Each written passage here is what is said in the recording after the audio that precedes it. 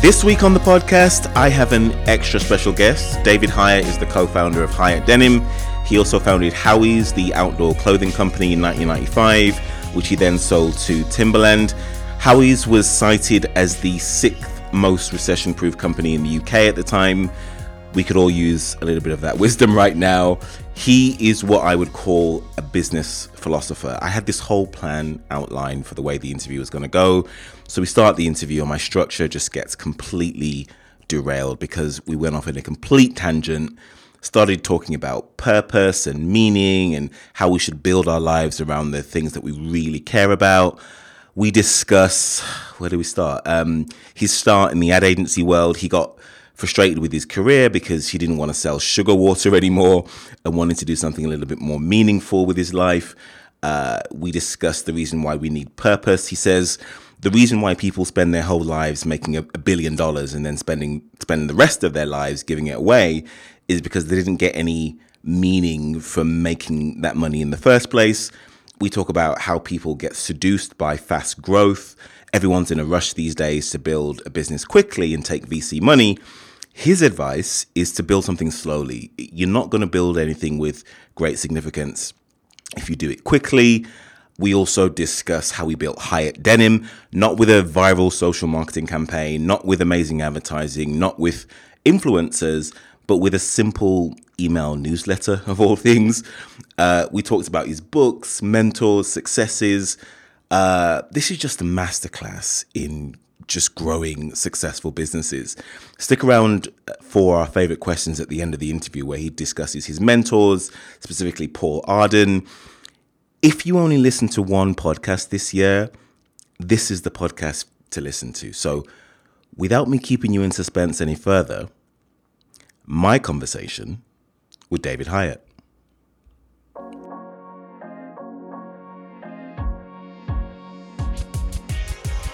David Hieatt is the co-founder of Hieatt Denim and the Do Lectures. He is building them into influential global brands.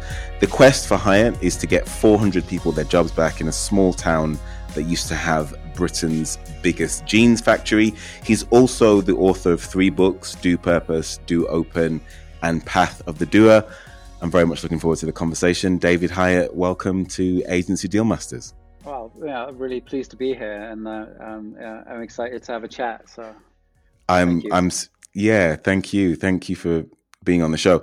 I'm such a huge fan. You've had such a fascinating career. I've read 2 of your books, love them both, and your podcast, the Do Lectures, is also fascinating as well. It was actually Bernadette Jiwa that prompted me to reach out and get in touch. We were talking about the importance of purpose at the time and brands that have a lot of that orient themselves around purpose, and your name came up. How do you know Bernadette Jiwa? I think maybe just by doing both, maybe Hieatt, the Do, and before that Howie's, where a big part of what we have been doing, what we are doing, is all about story. And I think probably almost no one on the planet knows story as well as Bernadette. And I think we did something through Seth Godin. Sure. So, but yeah, she's sort of been like on our radar for all. Super fascinating. Well, let's go back to the beginning of your career, because you've had a fascinating career journey. You attended Bristol Poly, and your LinkedIn just says didn't make it into the second year. Is this the plan that you always had for your career? Is this the way you always saw your career panning out? Well, I think the plan for me was definitely to try and get into the second year. I was having such a blast, the problem was I was having too good a time, and I kind of forgot that you had to go and attend lectures and various things. And I think we made a strategic error. A week before the exams, we sent all the lecturers a postcard saying we would be back from Paris before the exams start. I think that was a strategic error, because I think all 4 of us who went to Paris and had good fun, we all either had to reset. Didn't make it. Super fascinating. Super fascinating. Well, let's talk a little bit about Hyatt Denim. Your mission for Hyatt is to get 400 people their jobs back, as we said, in a small town in Wales, and that used to have Britain's biggest jeans factory. Why is that purpose so close to your heart? Well, I'll tell you the story, and the backstory to this was we'd sold, myself and Claire had sold Howie's to Timberland, and for whatever reason that didn't work out. So we were in between, the next project, and I felt pretty burnt out after Howie's because Mm. I felt like we'd half done and completed the mission, and for whatever reason, we'd gone and sold it.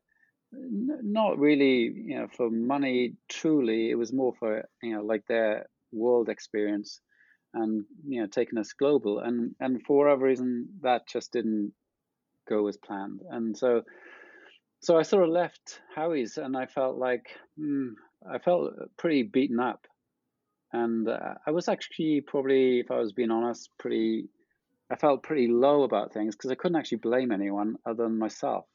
Mm. Yeah, and the reason purpose was important to me for Hyatt was I was asking myself, did I want to really truly go and run around the same track twice? Mm.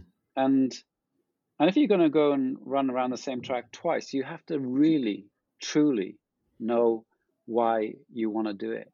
And Mm. the answer was I didn't really want to do it for myself because that wasn't actually a big enough reason.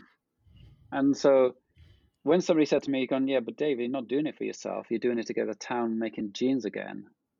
That was the moment where I just went, oh, yeah, I can do it for the town.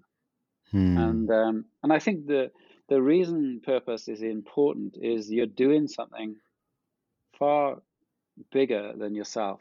Your tiny little ego has to get out of the way in order to do something really important. Mm. And for me, purpose is this secret fuel, and it allows you to go against the big companies, and it allows you at some point to keep going when all the odds say that you should give up, and it's this galvanizing grit, Mm. and people just go, oh, purpose is so overdone. I'm going like, you know what? Like if you're running a business, you have to know why. You can couch it in any word you want, but that thing isn't going to go away. That thing isn't going to go away in a decade. That's not going to go away in 100 years. People will always have to know why they are doing something because that makes them powerful. Mm. So many places we can go with this. So is that because we all have this yearning for meaning and significance? I mean, Yeah. if you look at sort of the way that people have over the years have moved away from established religion, and sort of brands have moved in to really fill that void in many years. You look at Nike and Adidas and Yeah. Apple and all of these organizations that are meaning symbols in the world. Where is that need for purpose and significance come from? Is it sort of inbuilt into the core of who we are as human beings? Well, I think, I mean, we have the same 6 human needs, and one of them is like fulfillment. Now, the reason people go and make $1 billion and then have to try and work out how to give it away because they didn't get enough satisfaction in making it. Hmm. And so they get fulfillment by giving it away because actually the making of it didn't actually fulfill them. It didn't satisfy them. And I think it is deep rooted. It is a core human need. And that's why this thing isn't going away. And then people go, oh, it's just marketing spin. You go, like being a human, you are made up of 6 human needs, and that is definitely one of them, and it's not going to go away. Hmm. However, there are those brands that who do use it as marketing spin. There are a lot of brands that are very genuine and have purpose at the core of their business model and who they are. But there are some that just tag it on, and sometimes that's where the cynicism comes from. Yeah, and I mean, but we have to be really grateful for smart customers Hmm. because actually, they're bullshit detectors on another level now, and the kids. I mean, I can remember watching a talk by Gary Vaynerchuk, and he said, like, the kids, bullshit detectors are, like 10 times your BS detectors, Mm, and mm, and, and they will always be the ones that try and either greenwash something mm, or try and make you believe something that they're truly not. But the customer's too smart now, hmm. and there's no place to hide. And you go, and they can put a nice filter on Instagram, but you know what? The truth is out there. So Hmm. I was speaking to, I interviewed the two agency owners, Jess and Nat from Mac and More recently, and she yeah, was quoting an author who said, I asked her, why is Purpose, they're a purpose built agency that only work with brands that are doing some good in the world. And I asked her, why is it important that Purpose is at the forefront of what you do? And she says that um, she's completely happy when her brain, heart, and gut totally align. yeah, And I think that goes back to what you were saying about fulfillment yeah, and our yearning for that. yeah. And like when you're at home on a Sunday night and you have to go to work on the Monday morning, and Mm, and if something in your body tells you, you go, oh, I just so don't want to do that. That's telling you you're mm, doing something that isn't important to you.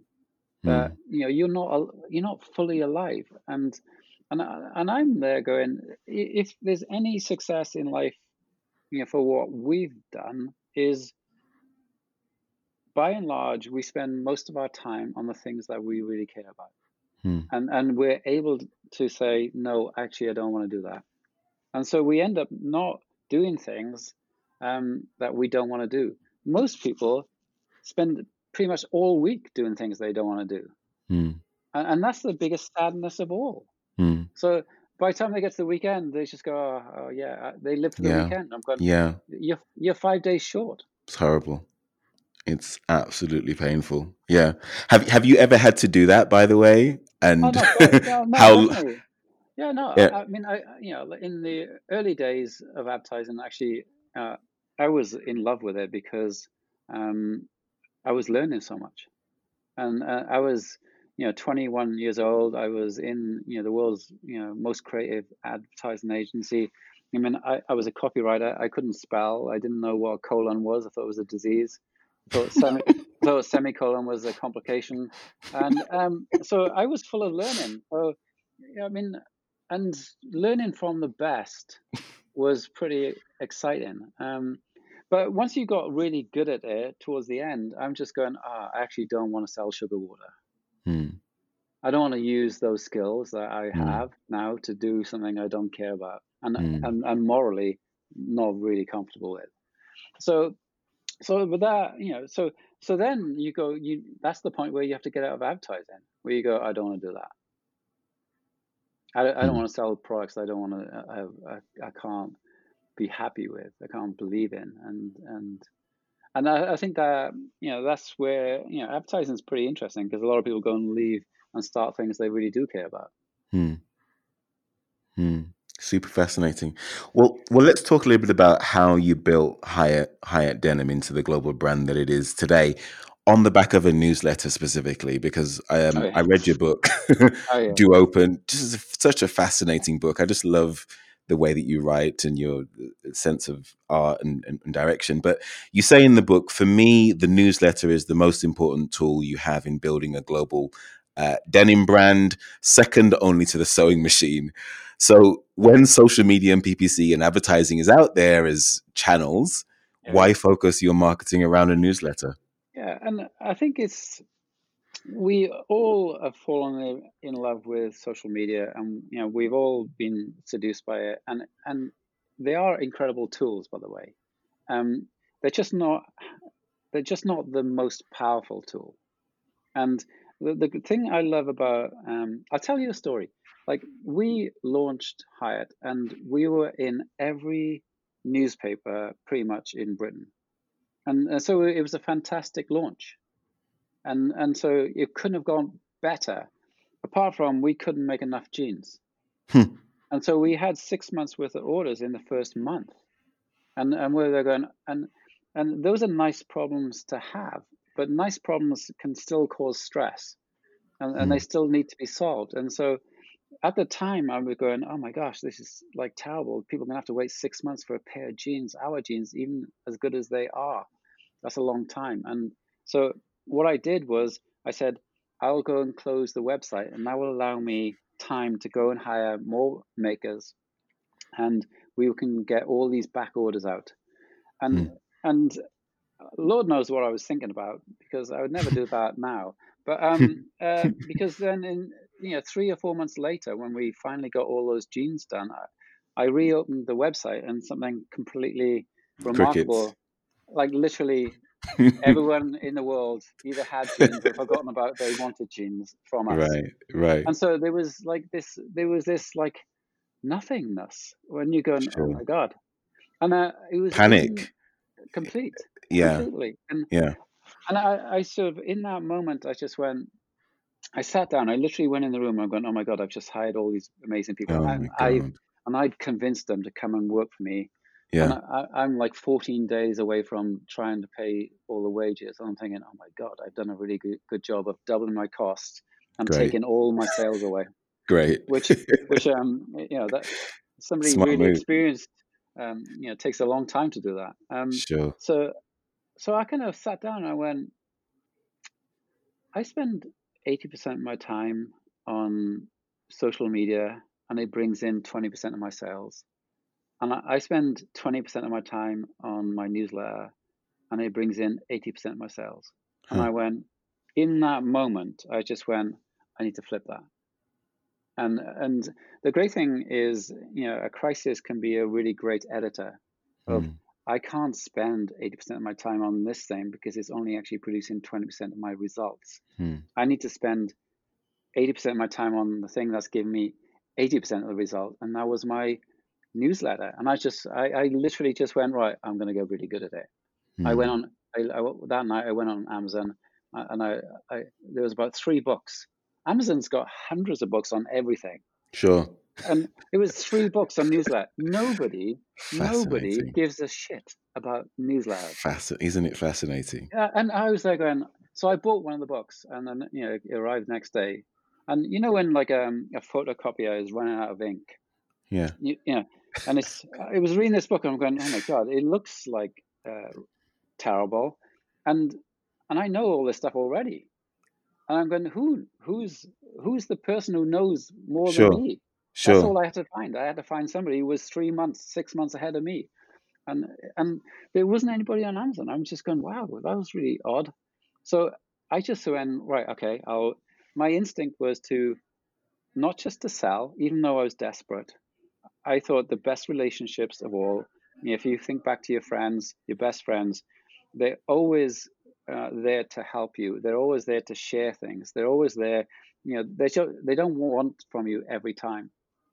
And my thing was, when we were going to do the newsletter, we would have that thing in mind where we want to inspire, we want to help, and when we have chance to go and sell some jeans, then we'll be really clear, and we won't hide it in humor, and we're just going, hey, today we've got a short run. There's only 150. They go pretty quick. Buy the jean. Or if you're not in the market for jeans today, thank you very much for your time.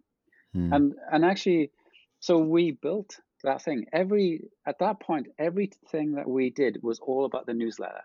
And the great thing is, all our competition didn't care about it. Totally ignored you. So and they're just going, oh, yeah. I'm a bit worried about my feed on Instagram. I'm like, yeah, it's terrible. Yeah, you should really spend more time on it. Amazing. And I'm there going, and I mean, the thing is, Instagram, Twitter, Facebook, they're all incredible tools. But I can tell you this, if all those tools went away, I would still have a business. If you took email away, I wouldn't have a business. And if you're a direct to consumer brand, you will get this. You will know the truth of it. The truth is is most brands are just preoccupied with looking cool, Mm. and therefore they spend all the time over on these incredible social media motorways in the sky, and they're Mm. incredible. They're just not the best tool of all, Mm. and nobody cares. There are no launch parties for Mm. I'm launching a newsletter today.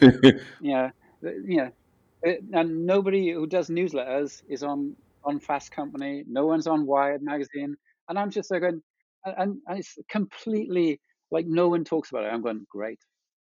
That, that's going to allow me to win. But now what you've done is you've written a whole book telling your competition how to do it. Yeah, I mean maybe that was that.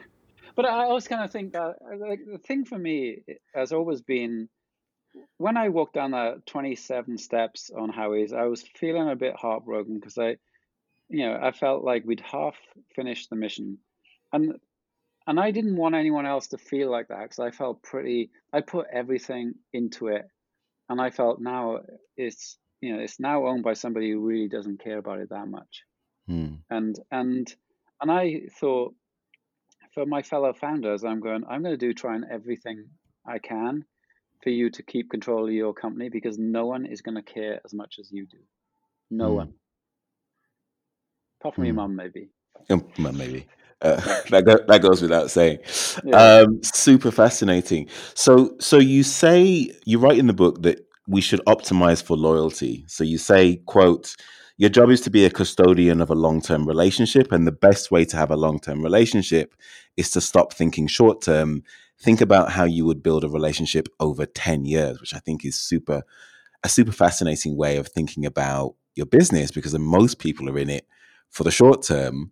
How does that change? How has that thinking changed the way that you've built your brands? Well, this is what I see, and I'm in West Wales, so I don't see it. I don't get to meet as many founders as I'd like to.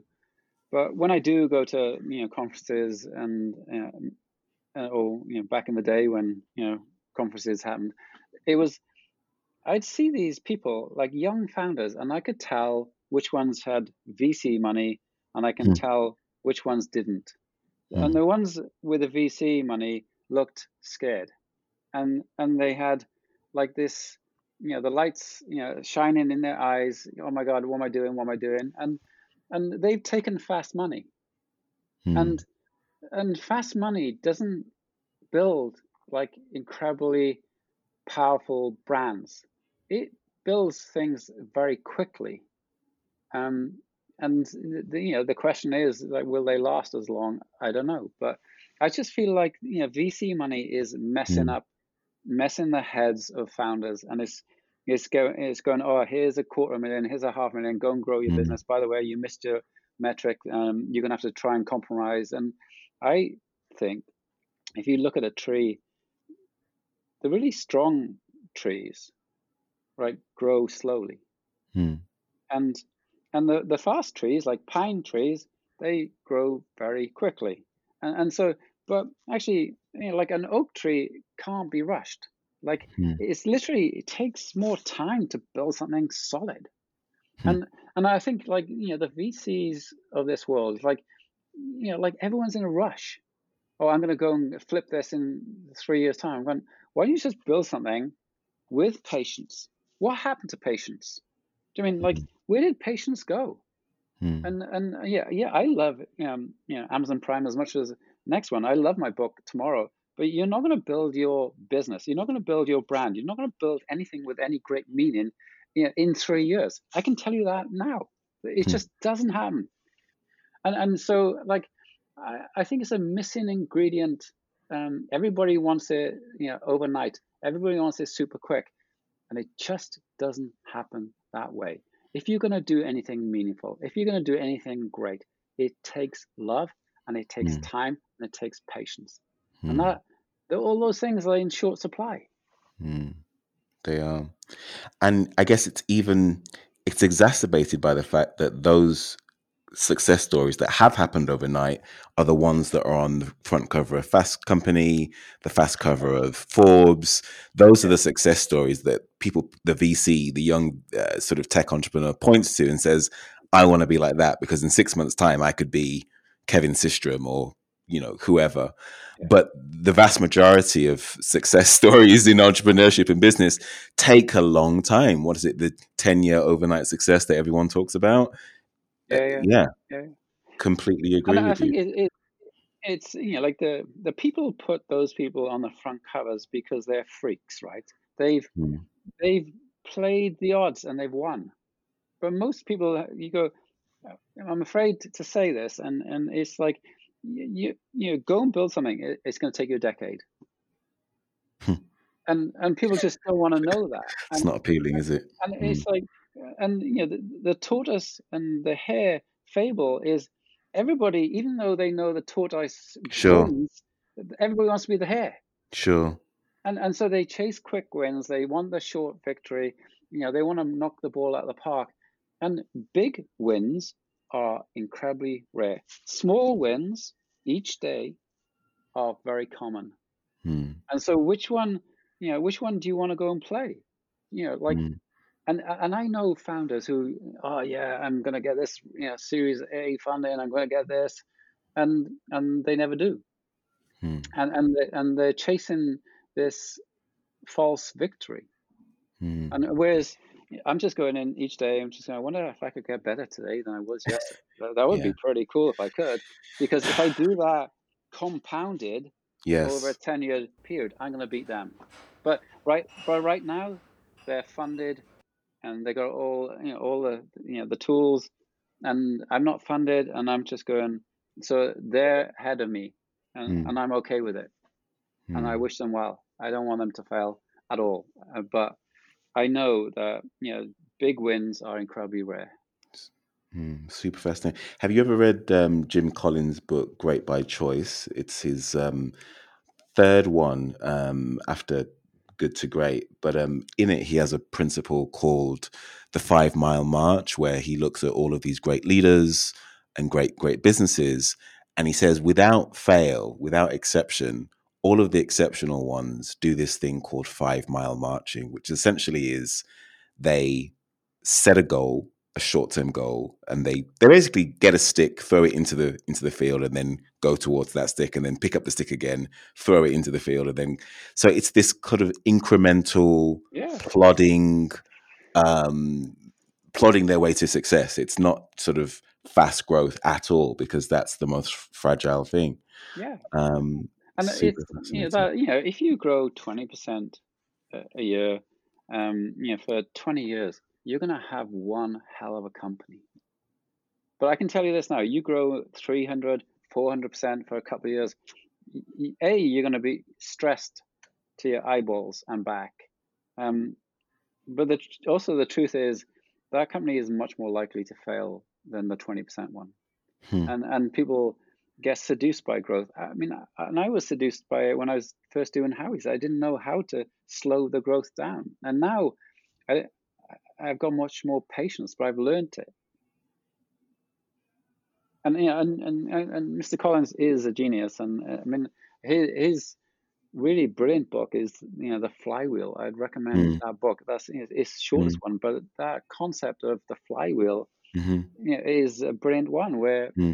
you know for us at Hyatt, we're just going, well, if we're going to be the world's lowest impact gene, that's our flywheel, and that keeps on. Well, if we did this, then we'd do this, and then if we did this, we'd do this. And people don't understand, if you can get 1% better a day, Yeah. and you do that for an entire year, I Yeah. think it's something like 3,800% It's compounded. exponential. Yeah. Yeah, and you suddenly go chase the small wins. Like, Mm. if you change a little, you change a lot if you do it relentlessly. Hmm. The trouble is, people don't have the patience to stick at it. Could you tell us what the flywheel is for hire? Is that the secret sauce, or are you able to I think share that? I think it's like the flywheel is like, if it's basically because you do one thing, Yeah, it gives you the energy to do to another do thing, and right, then and then and it that keeps gives you. and it gives you to the energy to the next thing, and gives you the Sure. energy to the next thing, and then lo and behold, because you do all those things, you suddenly have more money to be able to do the thing, so Yes. you can get Yes. even more It's a low-end ads. self-propelling, So right. it's a self-propelling wheel, Yeah. and you just go, it's such a simple yet brilliant thing. And actually, Amazon, when they were in Yeah. trouble, like Mr. Collins went to them and he went, "Hey, maybe you should do this," and they have their own flywheel now, and their flywheel is to be lower priced, Yeah. and you Yeah. go, And everything works with each other. Prime works with AWS, yeah, works with the books, works with retail, works with groceries. It just all forms part of this amazing, amazing flywheel, which ultimately delivers amazing value to the consumer, to yeah, us, yeah, which is completely, why they're the most valuable company in the world. oh yeah, Makes a huge amount of sense. yeah, Um, let's talk a little bit about building community, because you've built a really highly engaged community. What Kevin Kelly calls 1,000 true fans. If you can get 1,000 people, fans, this was in his music analogy. If you can get 1,000 yeah, yeah. fans paying you pretty consistently, you can build a pretty successful business off the back of that. What are the principles of building a strong community that you can build, that can ultimately build your brand? Well, I mean, a lot of this stuff can be reduced down to really simple ways of thinking. And if you think about, like, you'll have a dinner party, and so, um, and you have a dinner party, you go, well, okay, like, how could you bring value if you went to a dinner party? And so one way is to maybe turn up on time, and and you go, oh, is that value? Well, it is actually quite Mhm. valuable. Um, and then another thing is you could bring a bottle of wine or maybe some Mm. flowers for the hostess, or that's actually really quite nice. But but we've all been at those dinner party where one person literally talks the entire time, and actually the one thing in common with those people is they only talk about themselves. Mm. And so another way to bring value at a dinner party is to listen. Mm. And people go, "Oh, is that really Mm. powerful?" I go, "Well, a lot of people are always talking, and they're always on transmit, and they're never on receive." So if you want to go and build a community, one of the things that you can do, and it's free, is listen. And Mm. you just go, and the great thing is, because most brands are not listening, is you will stand out just by going, "I hear you. Yeah, okay, we'll try and fix that." And so a lot of this stuff is just can be reduced down to being a good human being. Mm. And so, like, building community is just, well, a big part of it is listening, and another part of it is giving, like, passion. The passion for your subject is leadership, Mm. and that draws your people in. And so 1,000 true fans is really like an economic model that, it's really about, like, the economics of it. But community is really about you being human, and I think that's a really interesting thing. And most brands are just trying to tell people how smart they are, how clever they are, how important Mm. they are, and you go, like, stop it, like, just Mm. for once, just go, how, maybe there's some human beings on the other side. If it, for us, one thing I say to the team is going to, like, remember there's a human being on the other side of the email you're going to send. Mm. Now, like, have you done something to inspire them or help them or give them value? That's community. You don't always have to sell. You can just say, how are you doing? How was your week? And people just go, oh my God, like, most brands don't ask that. Most brands are just talking about themselves. Sure. Super fascinating. Super fascinating. You also say it's important to define your enemy. It doesn't have to be another company. It can be bad Yeah. design, time, pollution, equality, etc. Why is that so important to define your enemy, and who is Hyatt's enemy? Well, I mean, I think it's kind of interesting because people always go, oh yeah, we're up against Nike or whatever. And you go, the people I've met from Nike almost never talked about Adidas.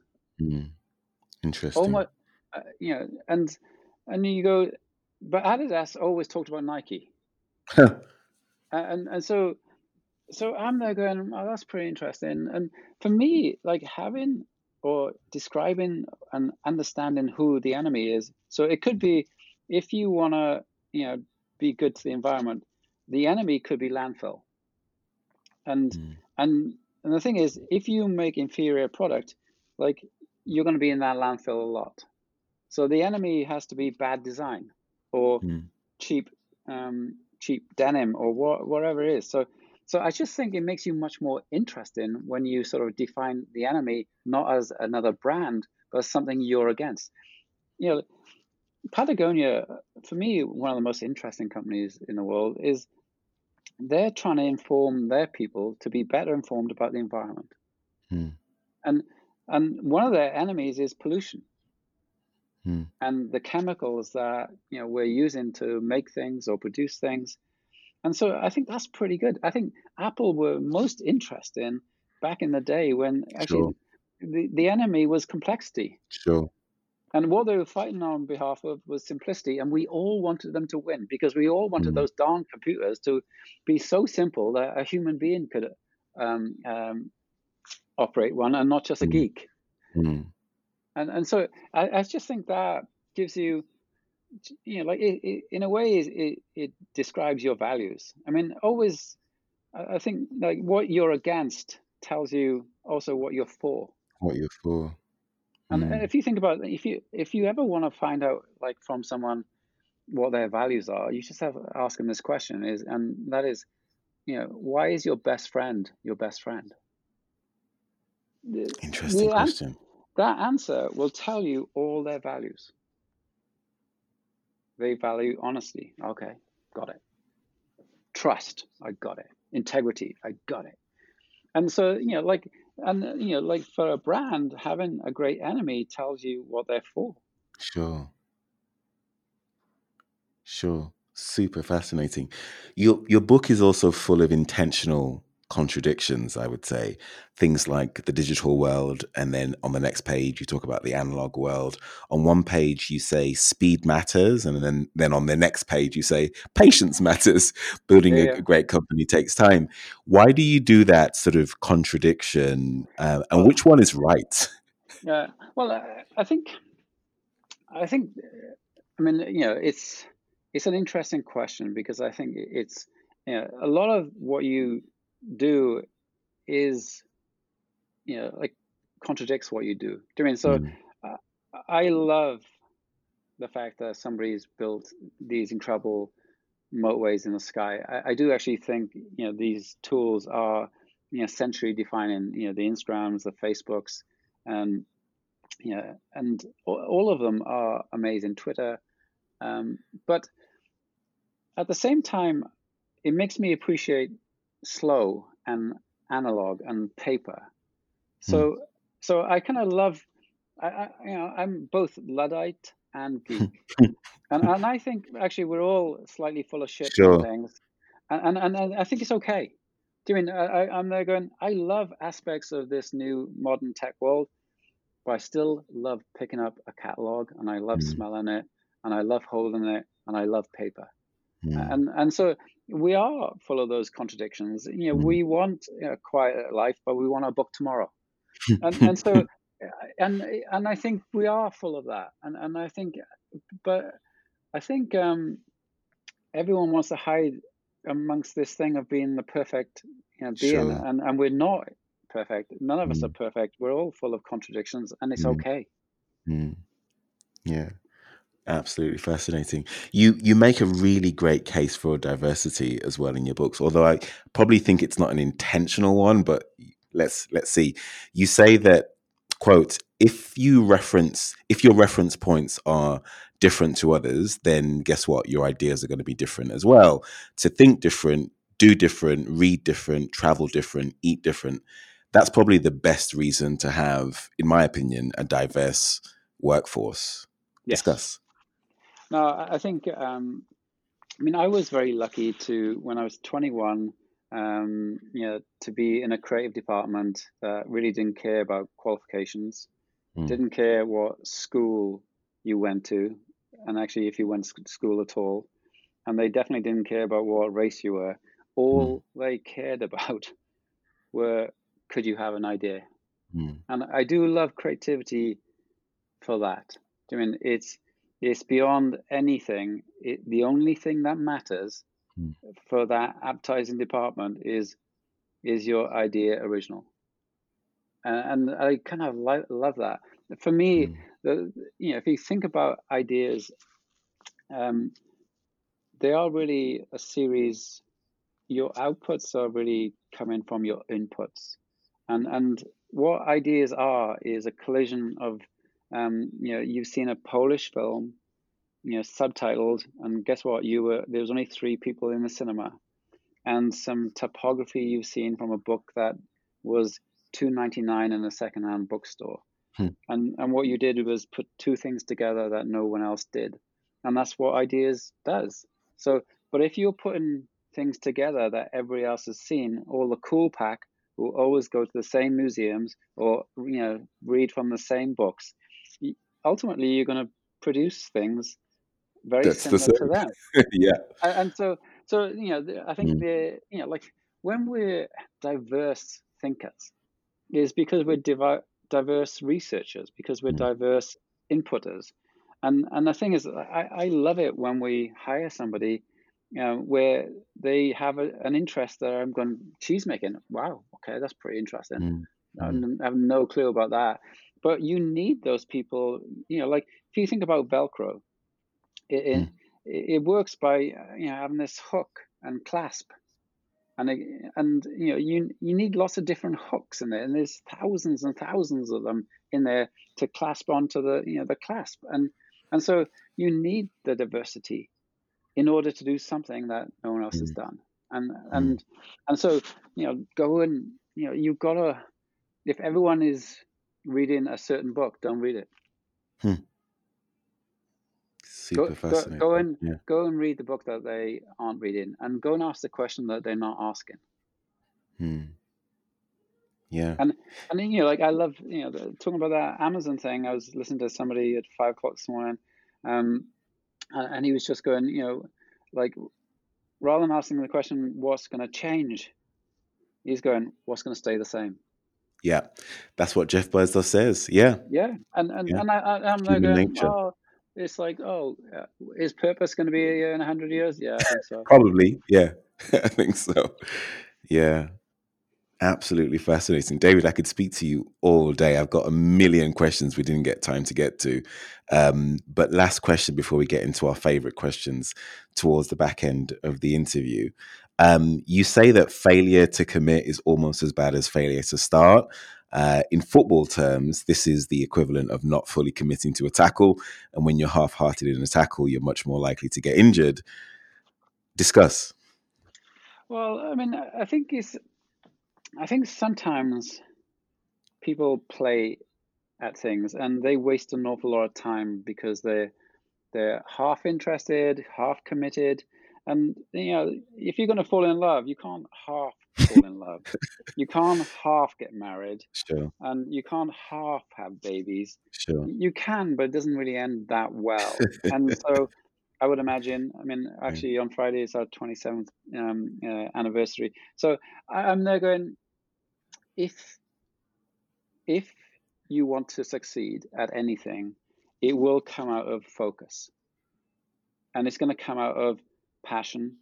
Some may call that obsession, but you have to, and because you're so into something, because you're so passionate about it, because you care so much about this thing, is you learn how to do it better than anyone else. But that comes out of that being 100% committed to it. And I would say to founders, if you are half committed to something, you're almost guaranteed to fail. Because to be better than those people who really care about it is you're not going to do it that way. And you're going to waste a lot of money, and you're going to waste 5 years of your life doing something that you're half interested in. And it's a recipe for absolute misery. Not just failure, because failure you can deal with, but just like, why would you spend 5 years not actually, like going at it with everything you've got. Hmm. And in terms of football, is you know, I'm a Liverpool fan, which is obviously good this year, Oh, but it's it great, hasn't. great for you. Yeah, but it hasn't been that good. Well, it's had some moments over the last 30 years, but it's been a bit Sure. barren. But there's a player there who's very unsung, Andy Robertson.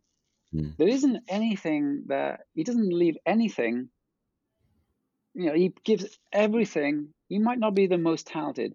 He Yeah. might be not the most gifted, but he doesn't leave anything on the park. Yeah.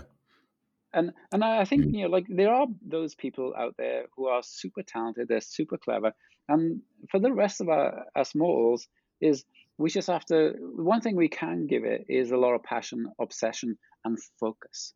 Focus is the multiplier, and it opens everything up. And you just got to go. Like people. I'm sort of interested in how you deal with knowledge right now. That's one of my interests because I'm trying to teach the team, going like, actually, we're going to go and grow, and actually, I want us to manage our growth not by working longer, but actually just getting better systems. And we are learning stuff every day. Now, if we go and read a book, and we've all done this, is you go and read it, and then a month later you can't actually remember the concepts of it. Sure. Yeah. And so we're teaching the team systems, and we're very good at training people and spending money on them. And so one of the courses we sent them on was Tiago Forte's thing about the second brain, and this is a really interesting thing. And I love that thing of going, wow, if you're going to be good at this, get really good at it. Hmm. And his thing is, progressive summarization. Basically, you make notes on the book, you scribble on the book, you outline the book, you listen it to Audible, you then go That's and it. write out cards to it, and then you go like, this book? Oh yeah, no, I know this Yeah. book. And now I'm gonna go and put that book into the thing, because so many people read the book and And they put it half-ass down it. like, yeah, I've read it now. Yeah. I can be Oh done. yeah. But you actually forget the vast majority of it, Oh, and then without doubt. you come back a year later, and it's like, what was that book about again? It's Yeah. yeah, it's mad. It's absolutely mad. I've stopped doing that now. My strategy around this, I don't know whether this relates to the guy that you just mentioned, but what I do is that I have a little sort of notebook, and Yeah. whenever Yeah. something strikes me in a book, I write it down in that notebook. Yeah. Yeah. Brilliant. So every week, 10 days, 2 weeks, I revisit that book of like, Yeah. so it's Brilliant. like my super curated, Yeah. Yeah. Yeah. No. best bits of all the books that I've read. Yeah. Yeah. Oh Um, no, that is. I mean, that you got to have a system, because yeah, we're getting this knowledge thrown at us every day, mm, and you going like, and there's gold there. There's gold there is. everywhere, Yeah, and you go. But the problem is, we read the gold and then we forget the we gold, forget it. Yeah, and you go, well, it's not going to actually help you then, isn't it? And so if you're going to go and do something, do it like incredibly well. yeah, And I think that thing of, it's not just 10,000 hours, it's about 10,000 hours of focus mm, and making notes. mm, Because I think mhm. that separates you from everyone else. It Everyone does. else is like, oh, they're reading a book and then they can't remember it. And you go, Mm, that's going to allow you to win, ladies and gentlemen, yeah, because you're not going to do that because you've gone to another level. yeah. Absolutely. I could speak to you all day, but I know we're running out of time. So let's get into our favorite questions now. These are the questions that I ask all of my Okay. guests. So I'm super excited to ask you some of them as well. Um, Tell us about a time when you failed and what you learned from the experience. Oh, gosh. I've done a fair bit of it. I'll tell you one point that I failed, and it was, you sort of kick yourself because you forget all your rules. And so after we'd sold Howie's, we had a little pot of money, and we were not able to do anything that we had done before for about a year. And so um, a local entrepreneur came to me and said, "Do you want to start a pub?" And I'm going, "No, I don't. Never want to start a pub."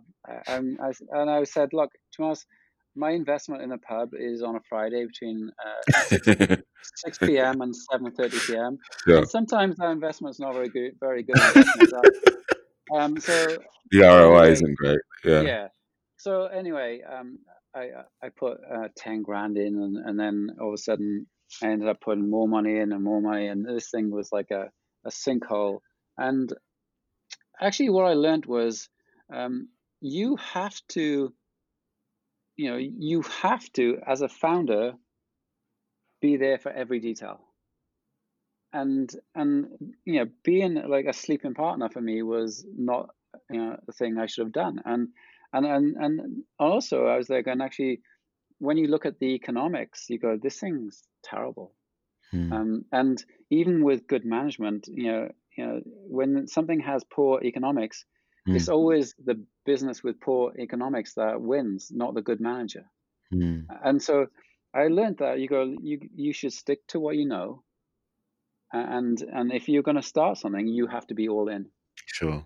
Otherwise it's just miserable. And I remember, like, because my partner sort of opted out, and I was left with this pub that I never wanted to start in the first place. Interesting. Isn't that fascinating? And I had to close it in there, and I just could not make it work. And I really wanted to do something in the town. I was only really doing it for the town, and I was pushing the fridge out of the the basement, and it wouldn't go out of the basement. I couldn't even close it properly, and I was pushing this fridge out the door, and they had wheels on, and the wheels meant that it wouldn't get through the door, and then this guy in his Porsche Cayenne stopped and put his head around the corner. I went, "Are you open tonight?" And I'm going, "No, not tonight, mate." And we just won awards. We were one of the only eight new pubs in Britain to be awarded this thing. And I was just going, and I couldn't get the wheels off thing. I couldn't even close it properly. Amazing. Oh, okay. Yeah, that's a good answer. I'm going to enjoy these questions then. Tell us about some of your. This is the mentors question. So tell us about some of your early mentors. Who influenced the way that you think about building brands, entrepreneurship? All of the stuff that you're doing. Yeah. Well, I mean, I think if you're lucky in you can choose a really great boss. I think that's really important, because like your formative years, when you're, like, and for me, 21, I was in Saatchi & Saatchi, and I had this boss, and he was crazy, but like in a brilliant way. And crazy. His name was Paul Arden, and he was exceptional. I mean, he was a real maverick, and that's why I say choose your boss carefully, because what you don't want to learn is bad habits. And so by bad habits is like average thinking, average ambition. You don't want to learn things like that. You want to learn, hey, this is a no compromise place. This is, I think there's more of a great idea over there than here. This is about strategy. And having someone like Paul Arden was incredible, and he was a hard boss. And there were times where I was just going, "Oh my God, this is like so hard." I mean, everything we did wasn't good enough. But what he was teaching us was there's another level, and that was really interesting, because it was all about the idea, and you can push harder, you can push further. There's another idea. You've got it in you. You just got to keep. You don't settle for the first idea. Don't settle for the second. Don't settle for the third. There's another idea, and it's your best idea. And I learned that thing of the quest to push. And then I had another boss called David Abbott, who started an agency called Abbott Mead Vickers. And I learned from him was actually the importance of building a team and a safe space to do the best work you've ever done. And it was all, and you still pushed yourself, because he would only hire self-motivated people. So the comfort zone wasn't a scary zone, because but he just provided a safe space to do the best work. And I learned from him where I'm going, wow, I've got to create a safe space for my people. Absolutely fascinating. What amazing mentors, Paul Arden and David Abbott, to have formative years of sort of 21. I had no idea Paul Arden was, you worked with Paul Arden at Saatchi & Saatchi. Oh, Absolutely fascinating. he's like, I mean, literally, I mean, there were times where you just be going, oh my God. I mean, like, and he was such an interesting human being. Yeah. I mean, like, but difficult sod as well. Do you mean like give us an example, like, well, I mean, what springs to mind? It's the thing is that if we worked with him very closely, we were very lucky. I think I didn't realize it at the time, but we were like maybe his blue-eyed boys type thing. But you know, there was he'd done something. I can't remember what he'd done now, but he'd annoyed me, and so I walked past him and I didn't say goodnight to him. Like a year later, like he said, "You didn't say goodnight to me that night." I'm going, wow. What? Okay. Yeah. Did you even remember it? Like, no. There's so many things I could have been. Yeah. But he was like that. He was deeply, like, it was emotional. He was very emotional, and it was deeply personal to him. Everything was deeply personal to him. And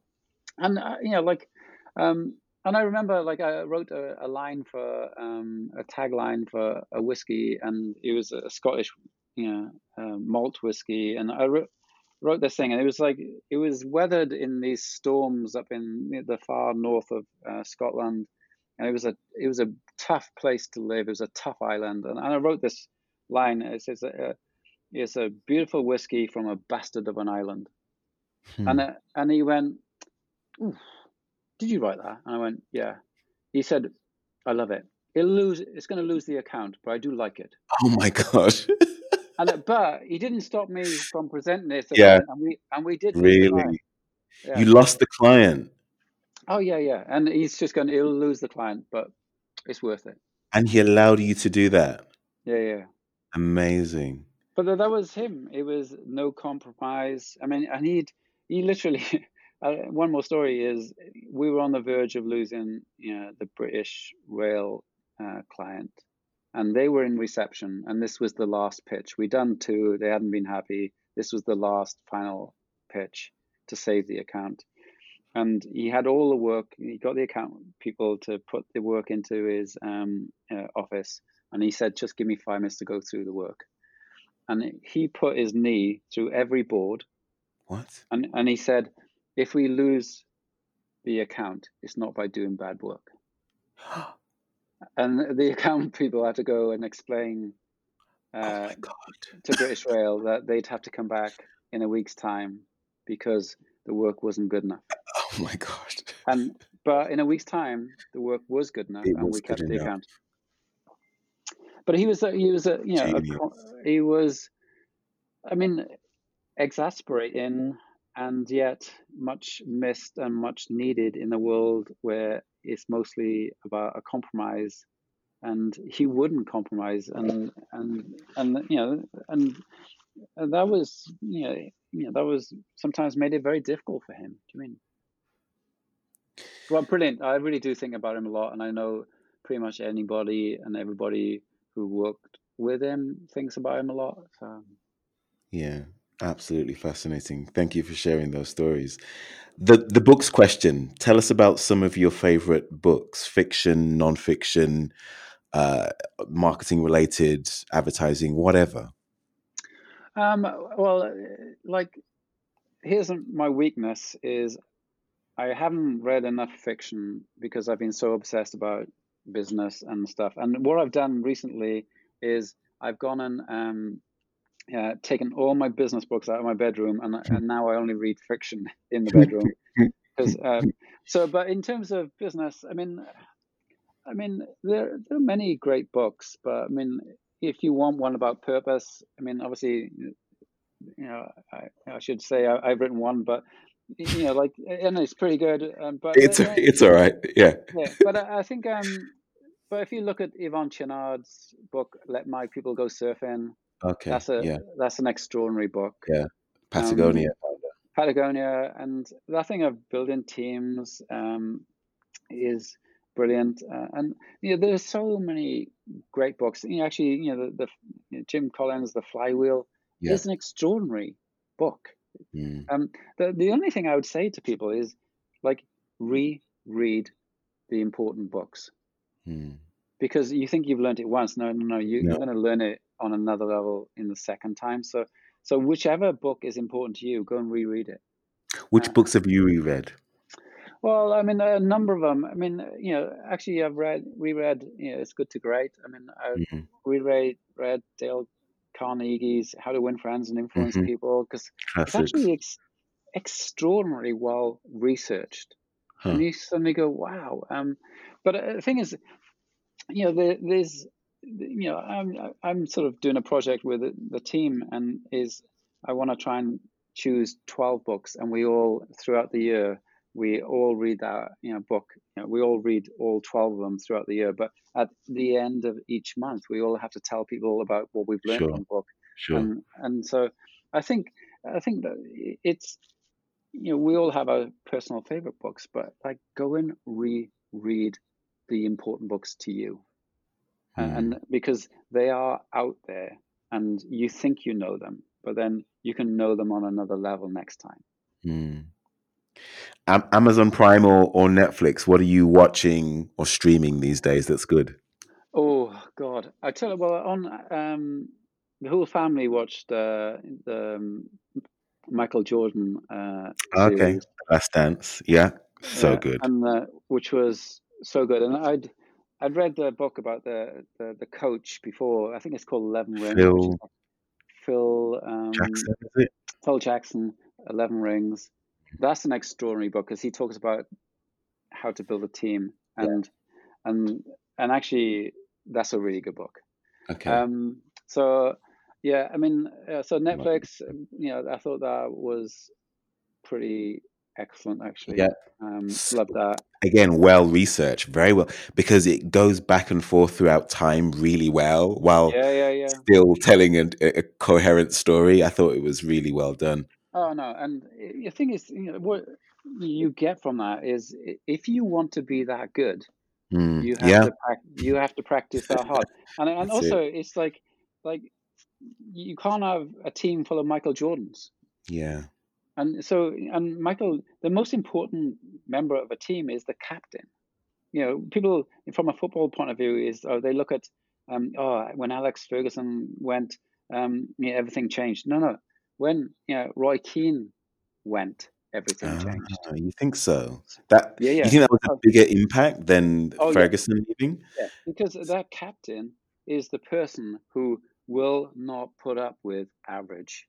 And if you look at there's a book, actually another book, a great Captain Class.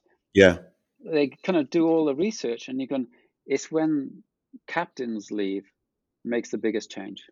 Fascinating. I never thought of that. But it makes complete sense. Knowing who Roy Keane is now, today, and commentary after, it makes complete sense. Yeah, you wouldn't want to be in that changing room and not played very well. Not at all. Because you're absolutely going to get a roast in. So, final question about The Last Dance. Did you come away from that with a better impression of Michael Jordan or a worse impression of him? Because it's, from what I'm reading and hearing, it's gone either way. Well, when you are prepared to be that good at something and train that hard for something, there are going to be some casualties. And so, there's going to be times where perhaps you weren't the nicest person in the world, and it's hard, right? I mean, but like, everybody who was on that team, like, they probably didn't always love Michael Jordan because he was probably tough on them. But there isn't a single person on that team who wasn't better as a player because of him. And so, to tell you a story, which isn't, I'm not proud of it, but when I resigned eventually at Howie's, 51% of the people, at Howie's were actually delighted I was leaving, because I was pushing pretty hard. And 49% of the people like were gutted because I was leaving, because they wanted to be pushed hard. And so there's always going to be that tension of some people are happy to just play their game and play within themselves and not push that hard. And then some people just go, I think there's another level. And it's hard for some people, they don't want to go to that next level because they know the cost of going to that next level. And so I kind of knew some of the backstory anyway, so I kind of I think he was an extremely incredible athlete. He probably wasn't always the nicest human being. He's your Cristiano Ronaldo to your Messi. Yeah. Football analogies all day today. Last couple of questions, and then I'll let you go. What advice would you give to a young person or millennial who comes to you and says they want to build a world-class brand? I would tell them that you can do it, but you can't do it in 3 years. And you can probably do it in 10. And I would just tell them, look, if you have an incredible desire to do this, brilliant, and you have some talent to do it, yes. But if you have patience, you will turn up each day and push hard. But you're not going to do it in 3 years. And don't get fast money. Go and find the slowest money you can. Great advice. And my final question, David, what is it you know about brand building today and building a purpose-orientated brand today that you wish you knew at the beginning of your career? Well, I think the job of a brand really is to make you feel something. And, I guess what I didn't realize is, we're all emotional critters. And so your job as a brand builder is to make them feel something. Not just buy something. Anyone can do that once, but like the reason Nike beat Adidas is Nike made you feel something, and Adidas didn't. And I'm a big Adidas fan, by the way, so I don't say that lightly. Like Nike made you feel something. They went to the heart, and Adidas went to the head, and the heart always wins. Super fascinating. David, thank you so much for doing this. Pleasure. I just enjoyed it. I'm surprised it was an hour. We have been speaking with David Hieatt. He is currently the founder and CEO of Hieatt Denim. If you enjoyed this conversation, then head over to Apple iTunes, where you can listen to 86 such conversations we've had now with world-class sales and marketing professionals. We would be unable to do this show without our very own deal masters. Ahmed is our editor. Genevieve Megeki is our social manager. Mariam Begum is our head of research. I'm Nathan Alibaba. You've been listening to Agency Deal Masters.